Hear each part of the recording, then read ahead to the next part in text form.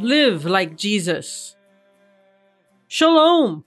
Thank you for joining us for this sermon of the 7th Sunday of Epiphany, February 20th, 2022 from Christ Church, Jerusalem. In just a few verses, Luke records an occasion where Jesus taught his disciples how to live transformed lives, both as a community and individuals. The heart of this is summed up in 3 words: love your enemies. Deacon Neville Jones walks us through several of Jesus' examples of how we should respond when subjected to insults, physical aggression, and injustice. And more than that, how through forgiveness and generosity we can reflect the character of our merciful Father in heaven. Deacon Aaron Imey starts us off with a word of prayer. As part of the rhythm of our liturgy and our prayer life, there's often a prayer before you do things. We're about to read, study the Word of God. There's a prayer that prepares us to do that. Let's pray. Blessed Lord, who caused all holy scriptures to be written for our learning, grant us so to hear them, read, mark, learn, and inwardly digest them, that we may embrace and ever hold fast of the blessed hope of everlasting life, which you have given us in our Saviour, Jesus the Messiah, who lives and reigns with you and the Holy Spirit, one God, now and forever. Amen. Good evening. Our first reading tonight is Genesis chapter 45, verses 3 through 11 and verse 15. Joseph said to his brothers, "I am Joseph. Is my father still living?" But his brothers were not able to answer him because they were terrified at his presence. Then Joseph said to his brothers, "Come close to me." When they had done so, he said, "I am your brother Joseph, the one you sold into Egypt. And now do not be distressed.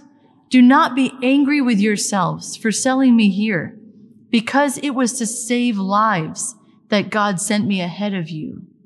For 2 years now there has been famine in the land, and for the next 5 years there will be no plowing and reaping. But God sent me ahead of you to preserve you, a remnant on earth, and to save your lives by a great deliverance. So then, it was not you who sent me here, but God.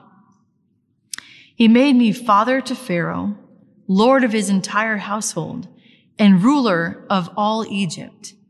Now hurry back to my father and say to him, 'This is what your son Joseph says. God has made me lord of all Egypt. Come down to me, don't delay. You shall live in the region of Goshen and be near me, you, your children and grandchildren, your flocks and herds, and all you have. I will provide for you there, because 5 years of famine are still to come. Otherwise, you and your household and all who belong to you will become destitute." Verse 15, and he kissed all his brothers and wept over them. Afterward, his brothers talked with him. This is the word of the Lord. Thanks be to God. The second text tonight is in Psalm 37, verse 1 to 11 and 39 to 40. Do not fret because of those who are evil, or be envious of those who do wrong. For like the grass, they will soon wither. Like green plants, they will soon die away. Trust in the Lord and do good. Dwell in the land and enjoy safe pasture. Take delight in the Lord, and he will give you the desires of your heart. Commit your way to the Lord. Trust in him, and he will do this. He will make your righteous reward shine like the dawn, your vindication like the noonday sun. Be still before the Lord and wait patiently for him. Do not fret when people succeed in their ways, when they carry out their wicked schemes. Refrain from anger and turn from wrath. Do not fret. It leads only to evil. For those who are evil will be destroyed, but those who hope in the Lord will inherit the land. A little while, and the wicked will be no more. Though you look for them, they will not be found. But the meek will inherit the land and enjoy peace and prosperity. The salvation of the righteous comes from the Lord. He is their stronghold in time of trouble. The Lord helps them and delivers them. He delivers them from the wicked and saves them, because they take refuge in him. This is the word of the Lord. Thanks be to God. Let us stand together for the reading of the Gospel. The Gospel is taken from Luke chapter 6, verses 27 to 38. But to you who are listening, I say, love your enemies. Do good to those who hate you. Bless those who curse you. Pray for those who mistreat you. If someone slaps you on one cheek, turn to them the other also. If someone takes your coat, do not withhold your shirt from them. Give to everyone who asks you, and if anyone takes what belongs to you, do not demand it back. Do to others as you would have them do to you. If you love those who love you, what credit is that to you? Even sinners love those who love them. And if you do good to those who are good to you, what credit is that to you? Even sinners do that. And if you lend to those from whom you expect repayment, what credit is that to you? Even sinners lend to sinners, expecting to be repaid in full. But love your enemies, do good to them, and lend to them without expecting to get anything back. Then your reward will be great, and you will be children of the Most High, because he is kind to the ungrateful and wicked. Be merciful, just as your Father is merciful. Do not judge, and you will not be judged.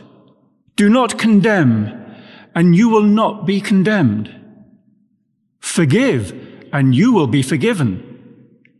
Give, and it will be given to you, a good measure, pressed down, shaken together, and running over will be poured into your lap. For with the measure you use, it will be measured to you. This is the word of the Lord. Thanks be to God. Please be seated. As we come to look at this gospel passage, let's open with prayer.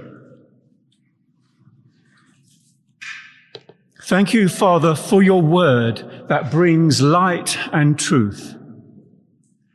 Help us by your Spirit to see our Saviour ever more clearly revealed in Scripture, that we may heed his words and grow in our knowledge of him. We ask this in his name. Amen. The three Bibles readings we've heard today work together around a shared theme, which obviously is not accidental. And so we will be looking at all three, but our main focus will be on the gospel. That's not just because this talk is part 2 of the teaching following on from last Sunday. It is, but the main reason is because this teaching of Jesus goes to the heart of what we as his disciples need to hear and embrace. In just a few words, we have some of the most challenging and hopefully life-transforming teaching in all of the Gospels, if not the whole of the New Testament. To put this passage in context, we need to go back a few verses in the chapter before I started reading. And we read there that Jesus spent a night on the mountain praying, and he called his disciples to him and chose the 12, whom he called apostles. Then in verses 17 to 19, set the scene like this. He went with his disciples down and stood on a level place. A large crowd of his disciples was there, and a great number of people from all over Judea, from Jerusalem, and from the coastal region around Tyre and Sidon, who had come to hear him and to be healed of their diseases. Those troubled by impure spirits were cured, and people all tried to touch him because power was coming from him and healing them all. That sounds to me like a very busy day and potentially exhausting for Jesus. But with all that going on, people wanting to continually touch him, Jesus took the time to specifically address his disciples. And I would take that to mean not just the 12 that he just called to be apostles, but the whole group that had come down from the mountain with him. We read, looking at his disciples, he said. And Jesus goes on to declare 4 blessings and the 4 corresponding woes. And that was what Mike was expanding on this passage last Sunday. That's immediately followed by today's reading, which starts, but to you who are listening, I say. Other translations will use the word hear. For example, but I say to you who hear. Now, I have a slight preference for this rendering because it picks up on the sense of the Hebrew word shema, which is usually written in English as hear, and which we sang earlier in that ancient confession of loyalty. Hear, O Israel, the Lord is our God, the Lord alone. Used this way, the word hear doesn't just mean listen. It's more like listen intently with a desire to take to heart and obey. But whatever wording you have in your Bibles, what's clear is that Jesus, in saying that, wasn't speaking to the part of the crowd that had just turned up for what they can get out of him, whether that's being healed or being delivered from the oppression of evil spirits, or just to satisfy their curiosity about this new teacher that everyone is talking about. Of course, as his fame increased, there would always be this element within the crowds. But Jesus is speaking to those who will hear and receive and hang on to what he says. This is important in this point of the story because he is about to drop one of his bombshell teachings, which is summed up in these 3 words: love your enemies. The power of these simple words did not only astound his hearers at the time, they have continued to do so down through the centuries, and every generation of his disciples has to face this challenge with humility and with repentance. Thankfully, he goes on to explain what he means, firstly in a general way, and then with some specific examples. Love your enemies, do good to those who hate you, bless those who curse you, pray for those who mistreat you. There are 3 commands here that summarize in general how we should regard or respond to our enemies. These are to do good, to bless, to pray. And each of these commands covers a significant area of our life, our deeds, our words, and our inner world of thoughts and prayers. It's also worth noting that in those 3 commands, the word for you used in each of these is in the plural. So Jesus is addressing the whole crowd, or at least all those who are there to hear him. It's also helpful to clarify that the word love Jesus used is the word agape. Now, you may know that there are 4 Greek words in the New Testament that can be translated as love. C.S. Lewis wrote a book about it. This word agape has nothing to do with emotions, friendship, or approval, but instead, it's the love that chooses what is best for the other person or the other party. It's the word that's used for God's love for us while we were still his enemies. Paul writes, "But God demonstrates his own love for us in this: while we were still sinners, Christ died for us." So it makes sense that these 3 commands to show this kind of love to our enemies are actions and choices. But they are also unilateral. And by that I mean they do not change according to how our enemy treats us or how he responds to us. In fact, they are actions you can take without any response. You can be first on the scene by demonstrating this transforming response. In the next 2 verses, Jesus gives 4 specific examples of how we should love our enemies, and here the word for you is in the singular, so it becomes really personal for his hearers. If someone slaps you on one cheek, give them the other also. If someone takes your coat, do not withhold your shirt from them. Give to everyone who asks you. And if anyone takes what belongs to you, do not demand it back. Jesus' audience would have had no difficulty in recognizing the someone who slapped you on the cheek. The parallel account in Matthew chapter 5 specifically mentions being slapped on the right cheek, so the other cheek offered in response is the left one. A slap with the back of the hand to the right cheek was, in Roman society, how a master could treat his servants as a reprimand or just to enforce his authority. And no doubt also it was how Roman soldiers would typically treat Jewish peasants of that time.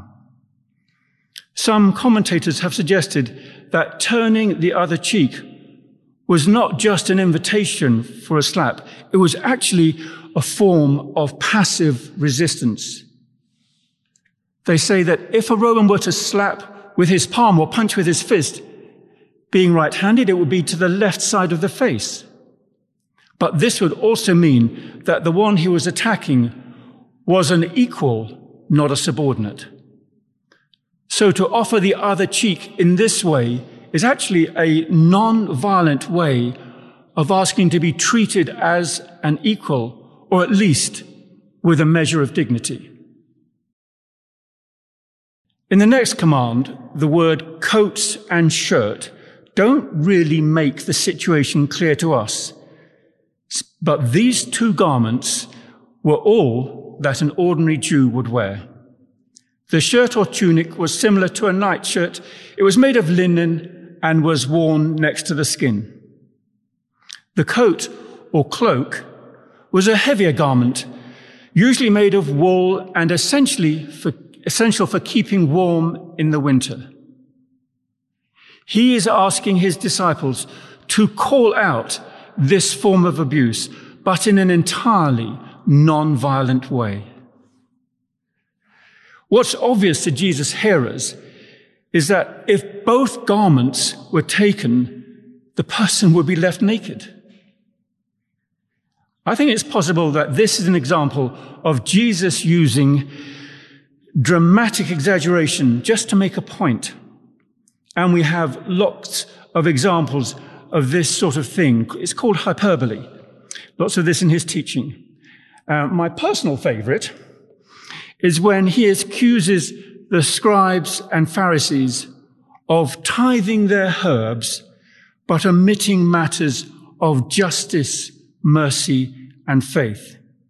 He colorfully describes this as straining out a gnat and swallowing a camel. The gnat was the smallest creature and the camel was the largest creature. Can you just imagine a camel stuck in their throat? It's a great image.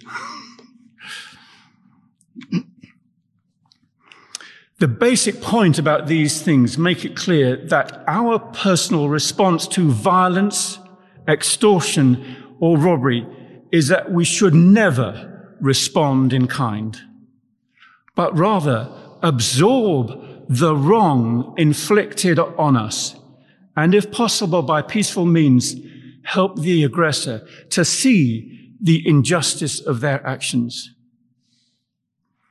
These radical values of love and mercy that Jesus calls us to live by, he amply demonstrated in his own life and death. He soaked up lies, abuse, violence, and shame during his trial and crucifixion. And I'm going to read some words from Peter's epistle which sums this up. Peter writes, "If you suffer from doing good and endure it, this is commendable before God. To this you were called, because Christ suffered for you, leaving you an example that you should follow in his steps.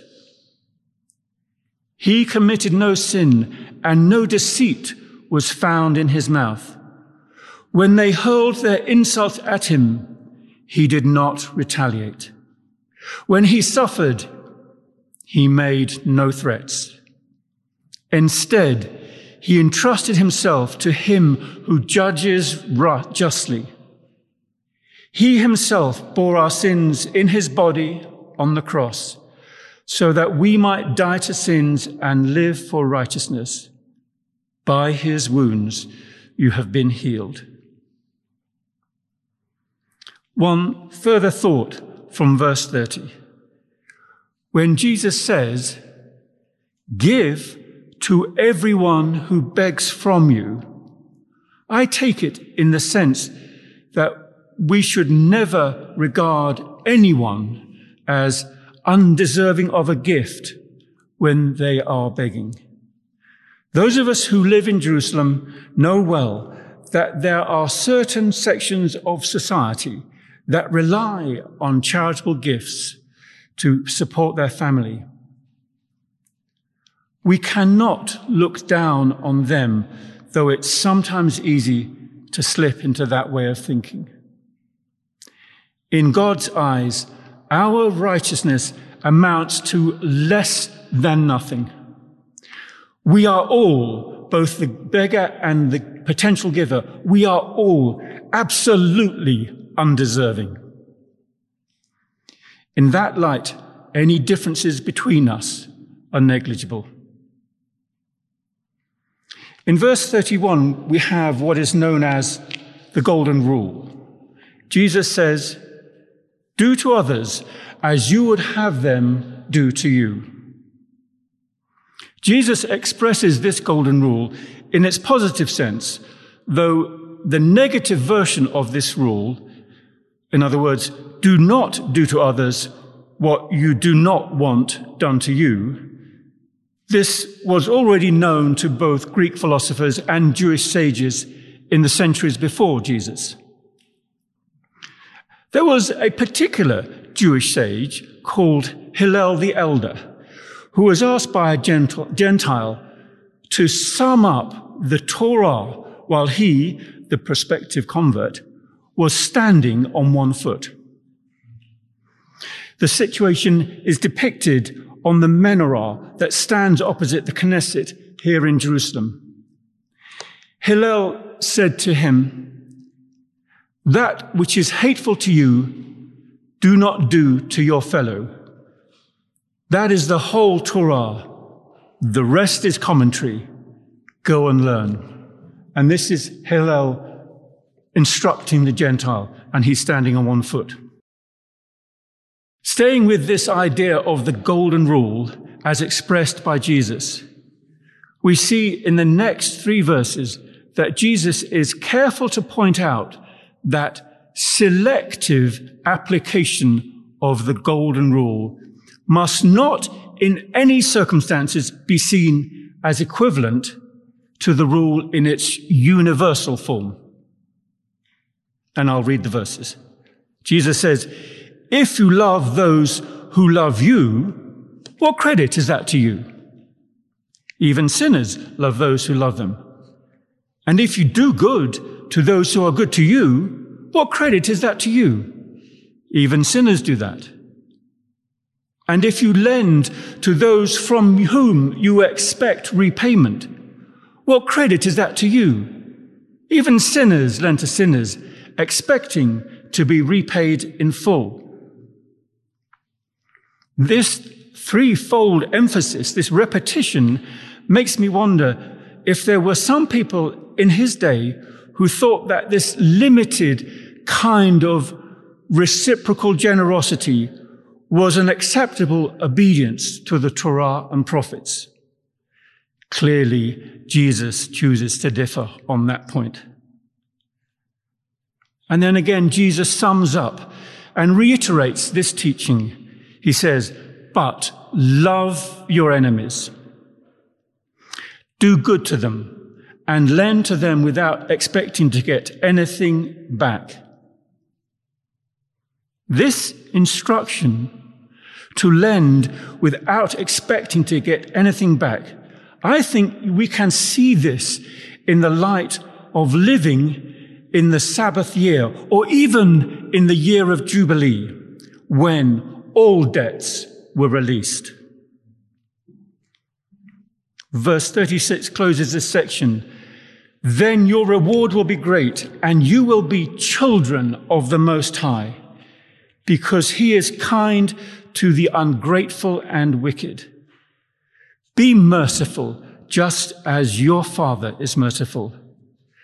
This is telling us that it's not the principle of the golden rule that motivates us, but rather it's the opportunity and the privilege to reflect in some way the character of our God and Father.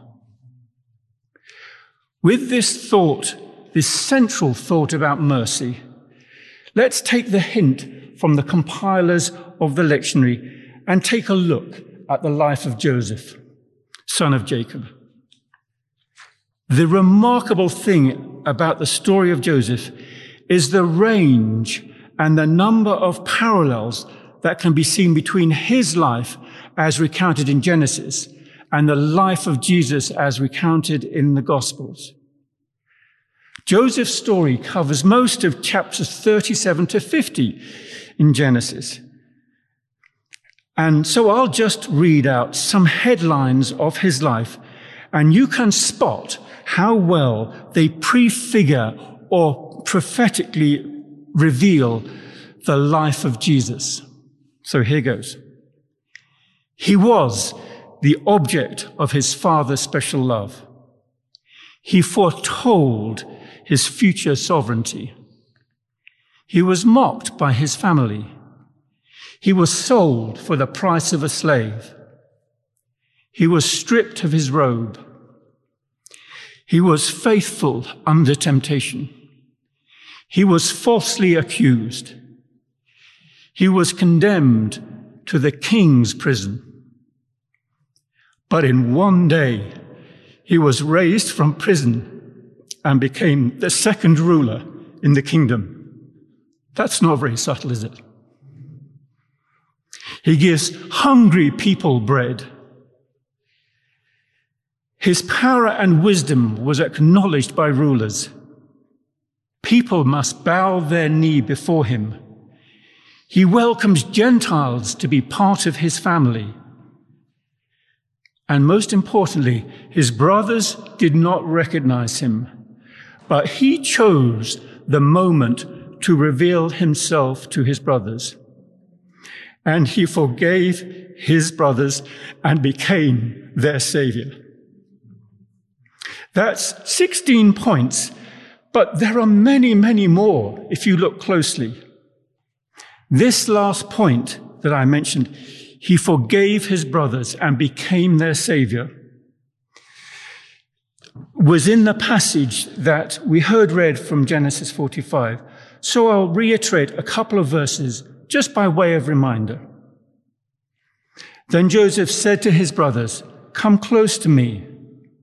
When they had done so, he said, "I am your brother Joseph, the one you sold into Egypt. And now do not be distressed and do not be angry with yourselves for selling me here, because it was to save lives that God sent me ahead of you." Now that is an unusually generous take on the circumstances of his life.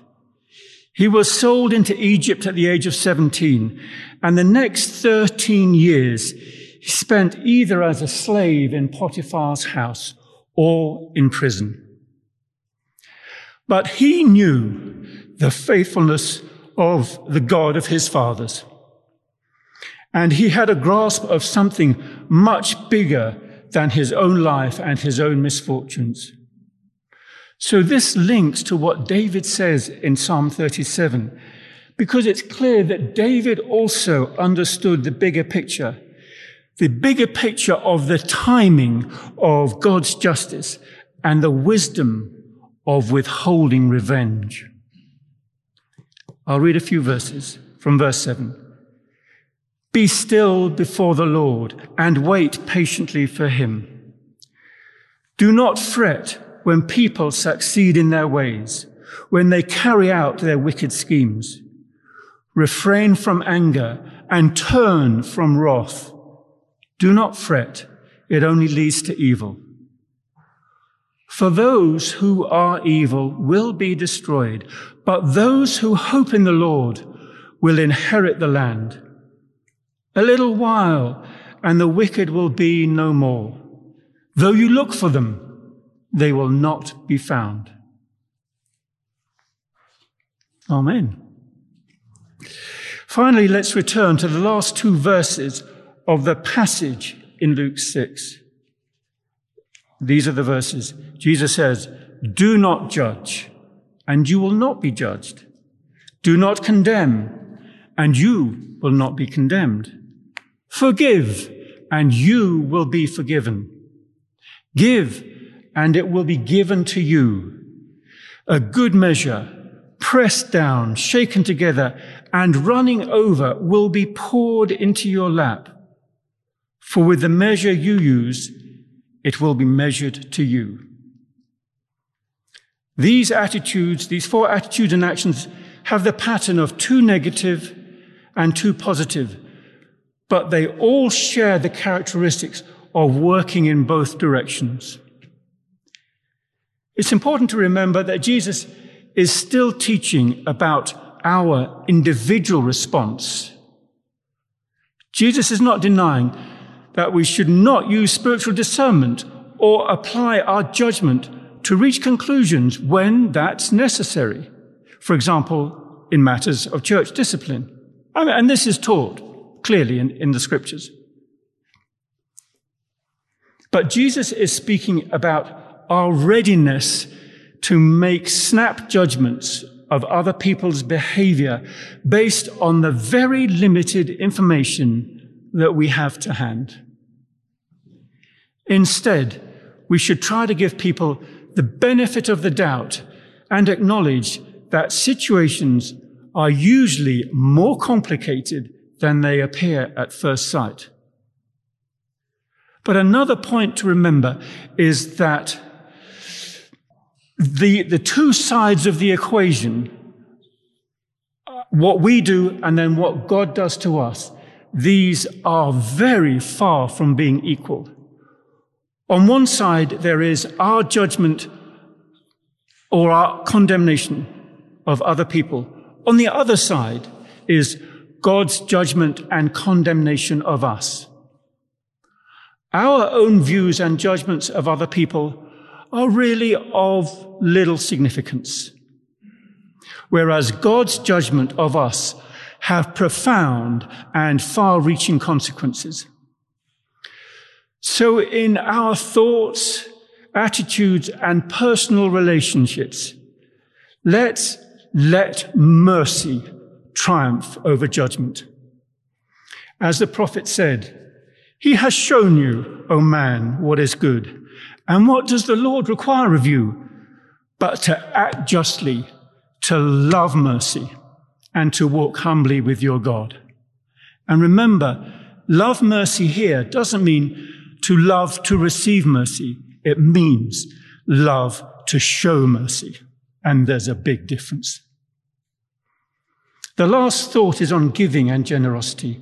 And I particularly like the way Jesus draws us in with the idea of receiving from God in those wonderful phrases of overflowing fullness.